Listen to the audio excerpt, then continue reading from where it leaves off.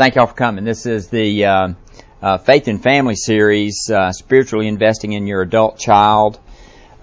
This is I think the last in the series that Cameron Cole put together on the Faith and Family series. And they've gone from the, parents of young children and sort of progressed through now. Again, I think this is the last class, but working with or spiritually investing in your adult child. I think the central question that we hope to address is, how does the gospel and an understanding of the cross inform our relationship with our adult children? And I think if we can help with that in some way today, we have been somewhat successful. I think that many of y'all, I think, may be familiar with Cameron's ministry, Rooted Ministry. If you're not familiar with it, ROOTED. They've got some great material. One of the cornerstones in that youth ministry effort, one of the cornerstones is really equipping parents in dealing with their children. They've found that while many of the youth programs are certainly beneficial and certainly helpful, the most important is that relationship between the parent and child. So they're looking to equip parents to train and equip their own children as they grow and mature in the faith. So we hope through this class today we can in some way, and through a panel discussion, which we'll get to quickly, hope to further that effort. I'd like to read one scripture here. It's from Ephesians. Just a second. I'm going to lose I'm going to pray in just a moment.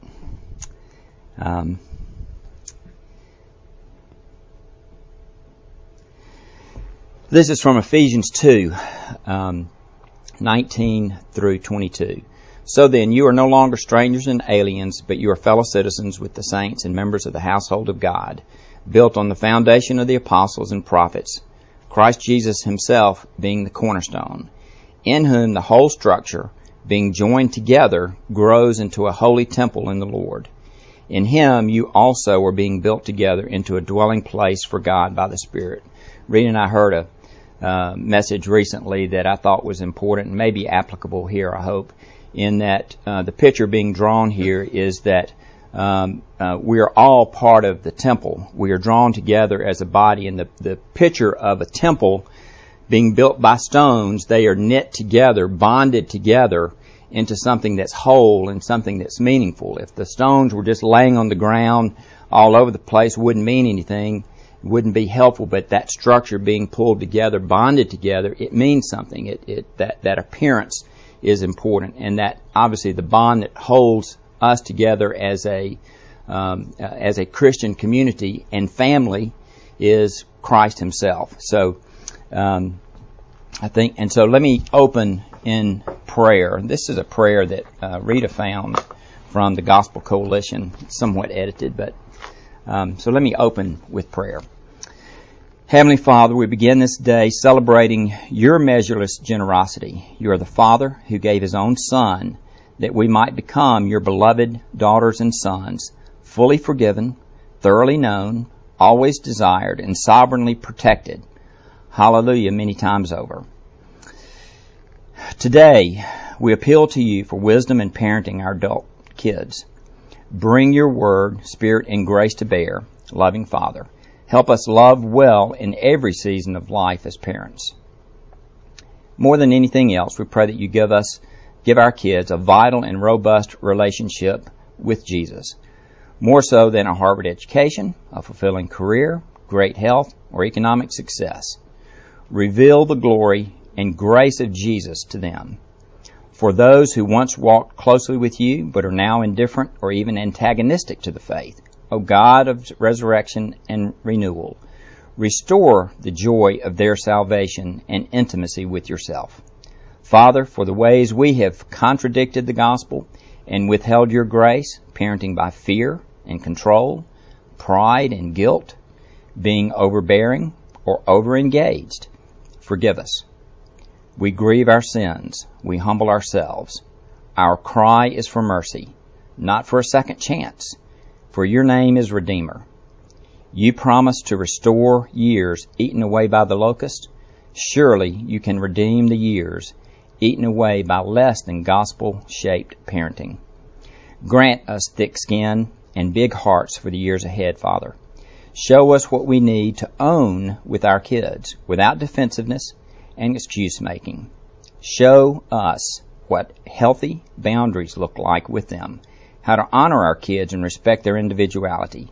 Free us from living in the past and listening to the accusations of the enemy, and free us for a new season of waiting on you and loving to your glory. So, very amen, we pray, in Jesus' meaningful and mighty name. Amen. I think we can go. Yeah. Well, we love this prayer, so, and we can get copies out. I mean, but found it on the Gospel Coalition. And so, with that, we're going to proceed, and again, we've got just a couple of opening comments, sort of set some context.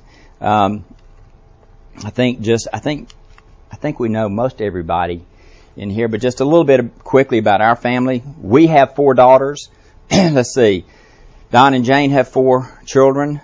Victor is 4, for those listening in. Victor and Mary's son is kind enough to be here with us today to offer some perspective as the adult child of, that's hard to say that, looking at this grown man here, but who also has his own child, one child, right? Yes, sir. And then we have 4. Grace Watley is also here with us, and Grace, y'all have 4 children? 4. Well, we had a funny joke about having 4 children. I'm not sure if Rita brought that with her. Anyway, I'll share it with you after. It's pretty funny. But our daughters, we've got Abby, 32, Katie and Ross. Pardon? She's 31. 31. Sorry, Abby. Cecil and Hobie, and then Virginia, our youngest, who just graduated from Alabama. So we are. I'm not sure everybody's off the payroll yet, but pretty much. So, just from an outline standpoint, we'll talk about adult children. Rita's going to address something about that shift as kids, as your children transition from young, teenage, and then get into adulthood. We'll talk a bit about the cross very quickly, and then what we really want to get to quickly is the panel discussion. So, Rita, I'm going to let you go with this. Good deal. So we're going to push this. Yeah. As difficult as the teenage years are, at least they're under your roof. You know, they're there. You have to negotiate meals and finances and schedules, and you're going to see them every day. And then after they leave, you really don't have another way of getting to them unless it's intentional. So that definitely is a hard transition. If you can't see this, it's a mother and daughter speaking, and the mother saying, "It's you who don't understand me. I've been 15. You've never been 48." But there are 3 concepts that we've all talked, and Jim and Julie Goyer had some input into this as well, but 3 concepts that are helpful in thinking about how you see your adult children. The first one is from Psalm 91:2, and that is for us to relinquish them to His care. We either trust Him to be who He says He is, or we don't. I will say to the Lord, my refuge and my fortress, my God in whom I trust. Do I trust God when they're out of my sight? As Josh Menendez says, we pray for them. The control that we have is lower while the stakes are higher, which brings us to our knees. The second is respecting who they are as individuals. Now they're adults. It's their life. It's now between them and God. And the first one with relinquish, we are powerless. We've always been powerless. We just know it even more fully when they leave our house. And so we are to respect their adult decisions. Romans 14:4, who are you to pass judgment on the servant of another? It is to his own master that he stands or falls, and stand he will, as God is able to make him stand. So again, trusting them to God. And then finally, what's in our power really is relationship, as far as it depends on us, for us to be at peace with them. There's times when we're doing everything we can and there's not anything coming back. But that's between them and God, and that's really between us and God. But we're shifting from that directing, sometimes unfortunately monologue when they're younger, to slowly to listening and dialogue. And the idea of sharing insights when asked,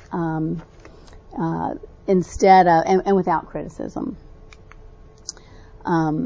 It's too bad we don't get them as adults, because then we'd know how to relate to them as adults. But, there is that shift, and that's what makes it so hard. If you can't see it, it says, this couple adopted an adult child. It's great. He's trained. He sleeps through the night. He walks. He talks. He can even play the piano.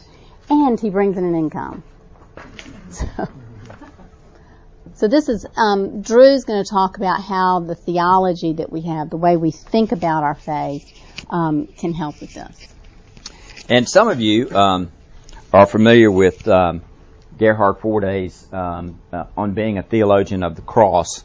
And in his book, and many of the clergy at Advent have read his book, and you'll hear a lot of references to it if you haven't already over time. But in his book, he is basically contrasting two different views of the cross.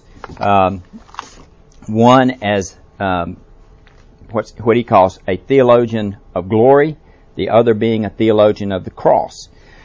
And on the theologian of glory, that sounds good when you first hear it. But what he's trying to show with the theologian of glory is it is self-oriented in your theology.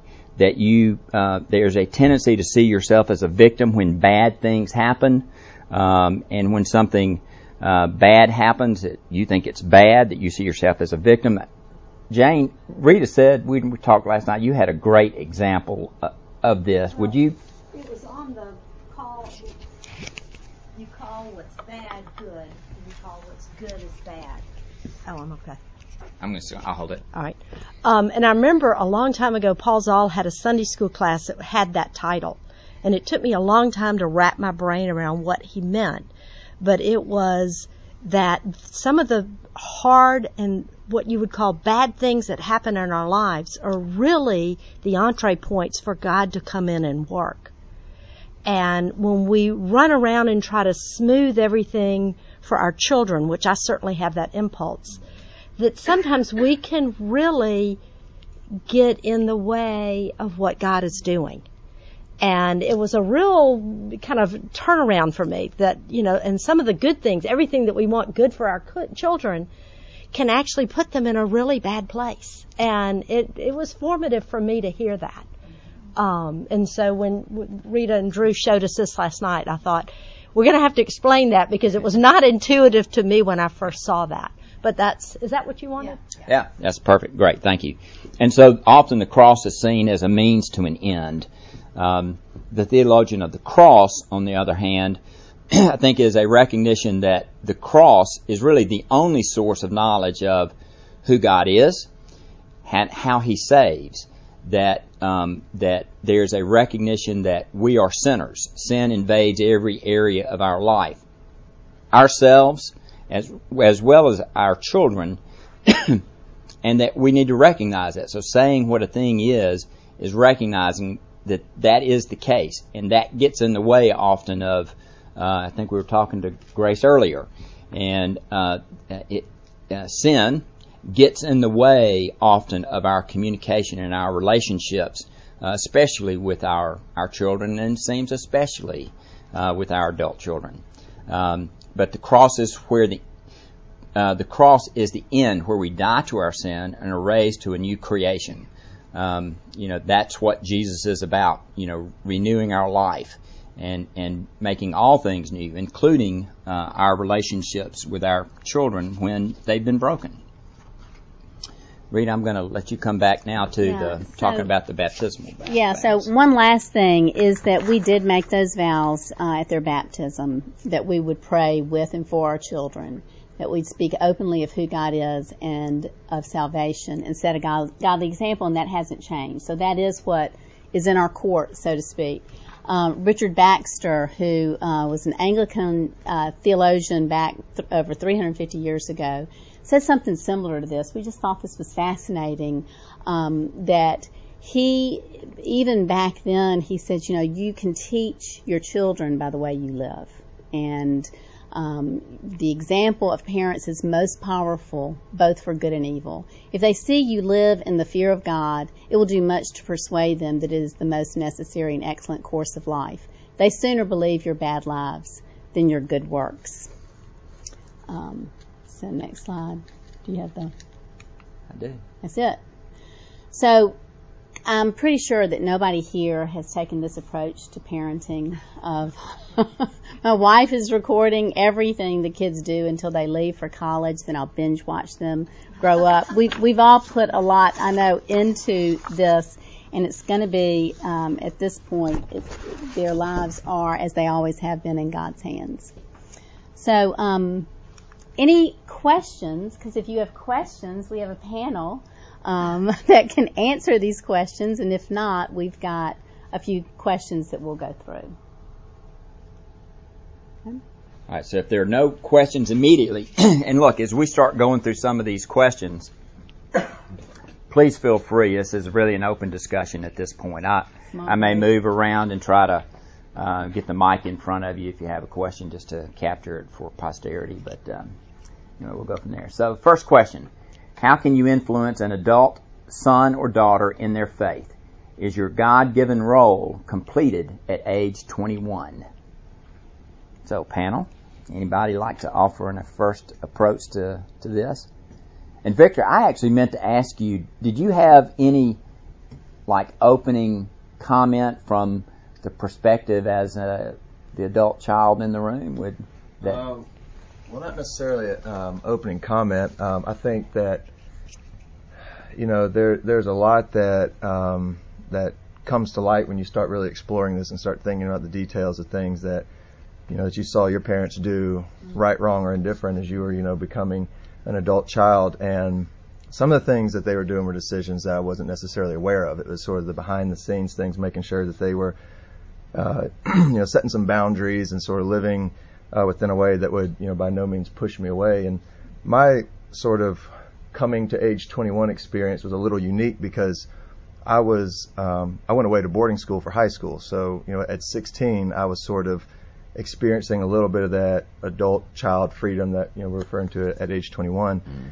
And what I realized with that, obviously I grew up coming to the Advent and going to Advent for school, but then as I would come home, instead of sort of being persuaded, pushed to come to church with them on Sundays, for example. They haven't had a say so in the last 8 Sundays where I've been, at school. And so when I come home, I would just see that sort of encouragement and, that welcomeness of hey, we'd love for you to come to church with us, and sort of showing me through what they had done in the previous 16 years and sort of what everything that had sort of, led up to that. And, I knew that, hey, I had since gone to JH Ranch and gotten plugged in with some friends that were at Church of the Highlands. And that's really where I kind of wanted to go when I came home and see them, and which my parents were thrilled to see that. They were, excited for me and they encouraged that. But I would just see, through the way that my parents had raised me up until that was, man, it would really mean a lot if I went to Advent with them this Sunday. And if I took the time out of, my spring break or whatever was the occasion that I was home, friends being the first thing on my mind, and if my parents had jumped in and said no, you're only home for 2 weeks, you're coming with us, that would have probably been a mistake. Yeah. And so it's little things like that as I mentioned, sitting on this panel with them and we started sort of talking about some of those times. It's that was sort of them having to do that at 16, 17, 18, during those high school years. not just necessarily at 21. And it was, I would say, if they were sitting in the room, I'd say they did a great job at that, of sort of allowing me to still feel like they were there, they were available for me. I would say, is your God-given role completed at age 21? Absolutely not. It's changed a lot, but it is by no means completed. And so it gave, I believe if either one of my siblings were sitting here, they would say the same thing. They still felt the availability of your parent. If you had a big need or something, you're still going to go through a lot of major life events after 21 where you want to be able to come to your parents for that, and sort of making themselves available and looking past the just the bad necessarily that maybe they see sometimes when I come home from school, with my ear pierced or a tattoo. That's not what I wanted to hear from my mom and dad when I came home, and that would put this big distance between us, so they could sort of love me through that, and in turn I'm over there still feel like they're available for me. And it was, like I said, it was something that during those years I didn't think twice about, and then looking back, I'm like, that was a big piece to kind of keep our relationship real close. And I felt like they respected me when I was, coming into an adult. Even when I would do, make a decision, I don't feel like they respected. I still, felt that closeness in our relationship. When you were talking about those 3 R's at the beginning, and so. Good. Thank you. Mm-hmm. Thank you. Hey, Drew. Yeah. Let me pick up on something he said. Just, it was my thought when I saw this question was that they can now look at your own faith walk as a parent with fresh eyes. They have fresh eyes to see you, because the roles change. Your adult children have fresh eyes to see you. So as we continue to work out our faith and work out our own salvation, then they see that struggle, they see those questions, they see the interest, they see the failures and the maybe some growth, but they see it with fresh eyes, and that's what he was saying. I see that as a real hopeful thing. Yeah, certainly. I've got something that Jim said. Jim and Julie added some comments to that in line with what Victor was saying. He said, like the father, our love cannot be coercive or attempt to force our children along a path they aren't ready to travel. Regardless of the status of our children's faith, I think it's essential to maintain a relationship with them throughout their lives and ours. Good. I think there's one more thing that maybe left out that would help to think about, and that is that the roles of mothers and fathers are shifting from parents to mothers and fathers. Mm-hmm. And I think, traditionally, and a lot in especially our generation, but it still holds, in the home, the mother is charged with raising the children, and that's where she makes her A, B, C, or D, or F. Mm-hmm. The father is charged with making a living and securing the home for the family. And so as parents, the father is still going in his role, but the mother is having to shift. Mm. And she sometimes is the one that is the least likely to jump on board to stop being the parent and fall into the role of mother, and that's where a lot of tension can happen. Larry and I had 4 sons. In fact, he's fishing with those 4 sons right now, and here I am. But I do think it's something for women to, and I think back to what you said, Drew, everything is either healed at the cross or forgiven at the cross. Mm-hmm. And that's where parents need to go. That's where kids need to go. That's where relationships repair. Yeah. That's great. Right. Any additional thoughts? I'll chime in real quick. The one thing that, when we were married and we had children real quickly, and then our children grew up, and then we had married children real quickly. And I've learned at every stage along the way how selfish I am. When I got married, all of a sudden I realized I'm more selfish than I thought I was. I had children. I realized my selfishness runs a whole lot deeper. having adult children, particularly married children, and keying on what Grace said, having married sons, I really realize my selfishness, because all of a sudden I'm sharing my children, which I've never had to do before. And then you have grandchildren, and you all of a sudden you realize, oh my gosh, I can't take any more of seeing my own selfishness. So I think really for me, it's just a progression of repentance and really seeing my need to control. And I have no control. I mean, how do you control a 2-year-old and make him eat peas? You can't. And you really can't control your adult children, but we try. And for me, some good mother examples of what not to do from Scripture are Sarah, when she tried to control having, this child for her husband, and Rebecca, who wanted to control things for her children.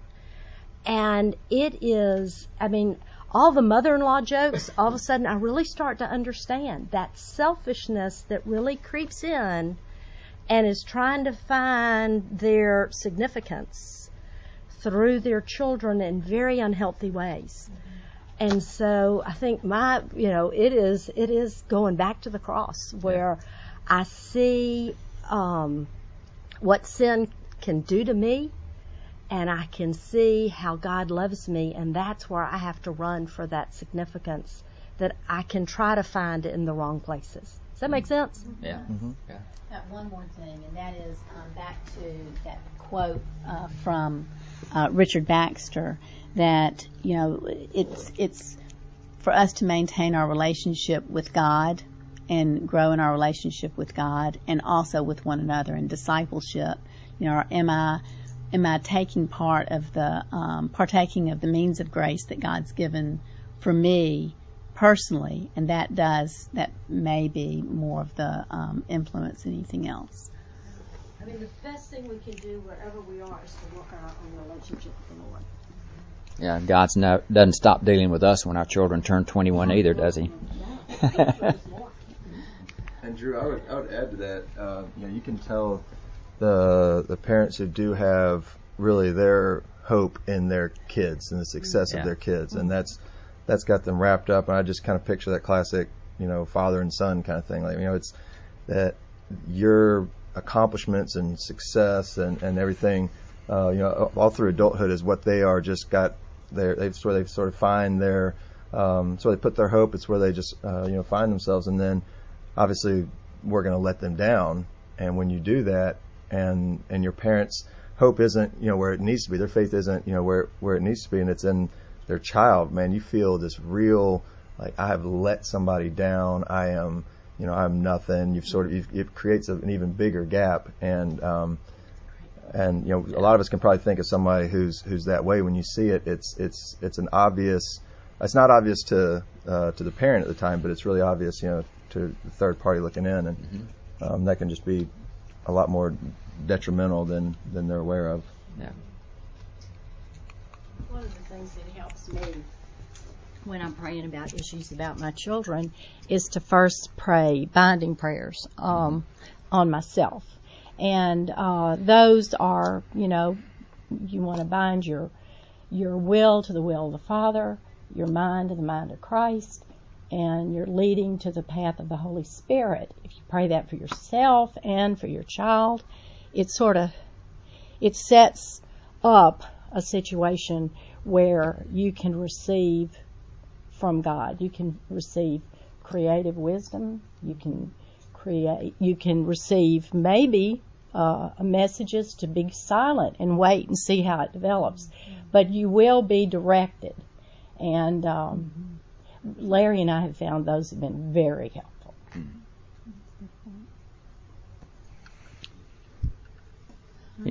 All right. Yeah, any questions or comments or thoughts from anybody in the audience out here? I know Mark has some. Yeah, now I can see it on his face. I'm repenting in my brain right now. So second question we have up here. What do you do if your children seem to have rejected the faith? How do you handle that? What's your reaction? You know, one thing I'll say, the original question we had was, you believe you've raised your son or daughter in the fear and admonition of the Lord. What do you do if they seem to have rejected the faith? And I think one of the big pitfalls is if you're raising them, you're doing this in order to get a result. This is really, you're raising them in the fear and admonition of the Lord as in obedience to God. And then God is responsible for changing their heart. And we keep going back to what could I have done? What should I have done? Is there something I can do now? When really that's between me and God alone can change their heart. And it's always been between God and your child. Well, we have a child who has rejected the faith. It's not Seem. He speaks of his rejection. And I had this really powerful insight in a recent conversation with him because I became, in a weird way, grateful. He's rejecting it. He knows it, and it's been given to him, and he's rejecting it. And that is so much more hopeful than, I don't know what you're talking about, Mother. You know. Yeah. And his passion in his rejection is another place of encouragement for me because it's passion. He's not ambivalent. He's not whatever. He's got a lot of emotion. And it's hard to hear and it's hard to live with, but it's not up to me.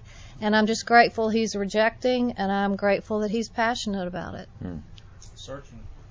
Yeah. Right. Mm-hmm. Drew, Yeah. we've got 5 more minutes. I'm wondering if we should just put all the questions up there and let anyone answer any question that you see up there that you'd like to. All right. So we've got the other 4 questions that are up there. When should you give your input into life decisions? What should be your response if they seem to be suffering from consequences of poor decisions? What is the proper response to their material, marital, or career success? What was the most significant challenge for you with your son or daughter when they aged from teenager to adult? So, panel, if there's any one of those that sort of stands out, like I'd really like to talk about that. Yeah, All right, Victor. I'll touch on that. The third question: when should you give your input into life decisions? Really, just because the answer I feel like is almost an absolute. Like you should always. We're talking about after 21. I would say you should always be ready to have your input just in your pocket to share at the drop of a hat. But you got to wait till they want it, because if they want it and they come to you finally saying, okay, Dad, I really could get a little bit of advice on this, and you don't have something ready, that sometimes that window can kind of coming, the door's closed, and now we're going to be sort of blocked off again. And at the same time, if I'm not at that point yet where I want to know what you think about this decision I'm about to make, or I haven't gotten to that point where I really am open to hearing what my parents say about this life decision, and you go ahead and offer it up to me, it's going to kind of push me away. Well, it may or may not push me away from your advice, even if that was the tendency that I was leaning towards already. And so it's one of those things where we're never going to stop wanting the input from our parents. When as we get older, those life decisions just get bigger and bigger, and the stakes get higher. And so it's one of those things. I always am thankful that when I'm faced with a big decision, whether it's something exciting or something a little more tragic, that I've got that freedom to go to my parents and get that advice, because 10 times out of 10 it's better than what I was about to do. Yeah. And sometimes they'll admit they've been wanting to tell me that for a while, just waiting for me to really either ask them or for the right time. And so sometimes that means you gotta. And I've had to learn some, lessons the hard way. Sometimes they're expensive, sometimes they hurt, and but my parents couldn't have steered me otherwise, because I hadn't asked. I wasn't willing. Yeah. I'll just say, I think, and follow up to what Victor was saying, I think that's the hardest thing, is when you see them suffering from consequences. And like Jane said, my reaction has been, let me see how I can help you fix it. I want to be part of the solution instead of stepping back and saying, what if this is the means God has to bring them back to Himself and to change their heart, and also if they have a faith that that's deepened. So don't get in the way of those consequences. I like Craig Smalley's that image of leaning back in the chair when he says, "Lean your full weight on the promises of God." Oh yeah, and that's a good mental picture. Yeah. As really in terms of parents, God loves them more than we do. Yeah. And it's His story in their lives, and that story's not over. Yeah. And I would say that is encouragement for where you are. Yeah. One other thing to say is, if you look at the women that are in Jesus's genealogy, I've looked at each one of their lives, and if they were my daughters, there are multiple times within their lives that I would think, oh my gosh, everything is lost. And they were the means not only of the salvation of the world, but also of a picture of redemption. And that's what gives us hope. Yeah. Well, I'd say we've got maybe one more minute left here. Mark's got a question. I'd like to ask a question from the panel. So all of you have multiple children, and so this is my question about success as it relates to the differences of your children as they age, where some are achievers, they're affirmed by the sort of culture and society, others struggle, and there's already that sort of sibling dynamic. I see this with my kids already.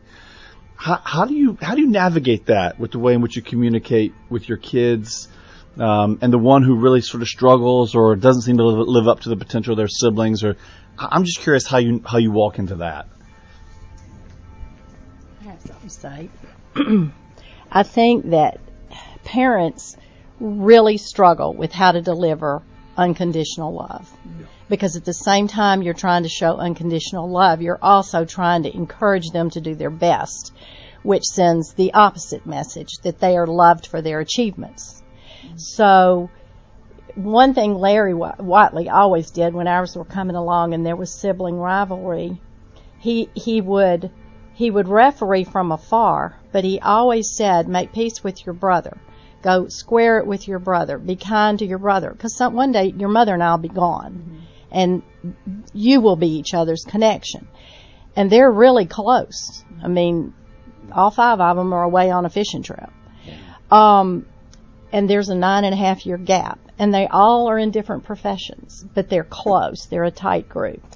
But the other thing as a parent is I think you have to find a way to shift gears between each child.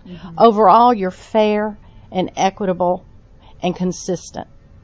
But you find a way to draw that one child at a time away and make sure that you have a good father, son, or daughter connection.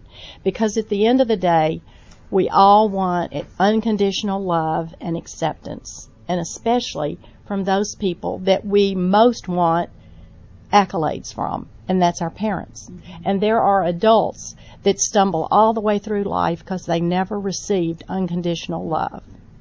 And how will they ever understand unconditional love of a heavenly Father if they're stumbling over that with an earthly father? Because the Father is the one that points the way and creates that platform whereby they can just naturally grow up and assume their heavenly Father is as loving as their earthly father. And that's what I mean. That was a long answer, but that's good. But we did struggle. Everyone struggles. That's huge. Well, thank y'all for coming today. I think we've sort of reached the end of our time limit. Go in peace to love and serve the Lord. Amen.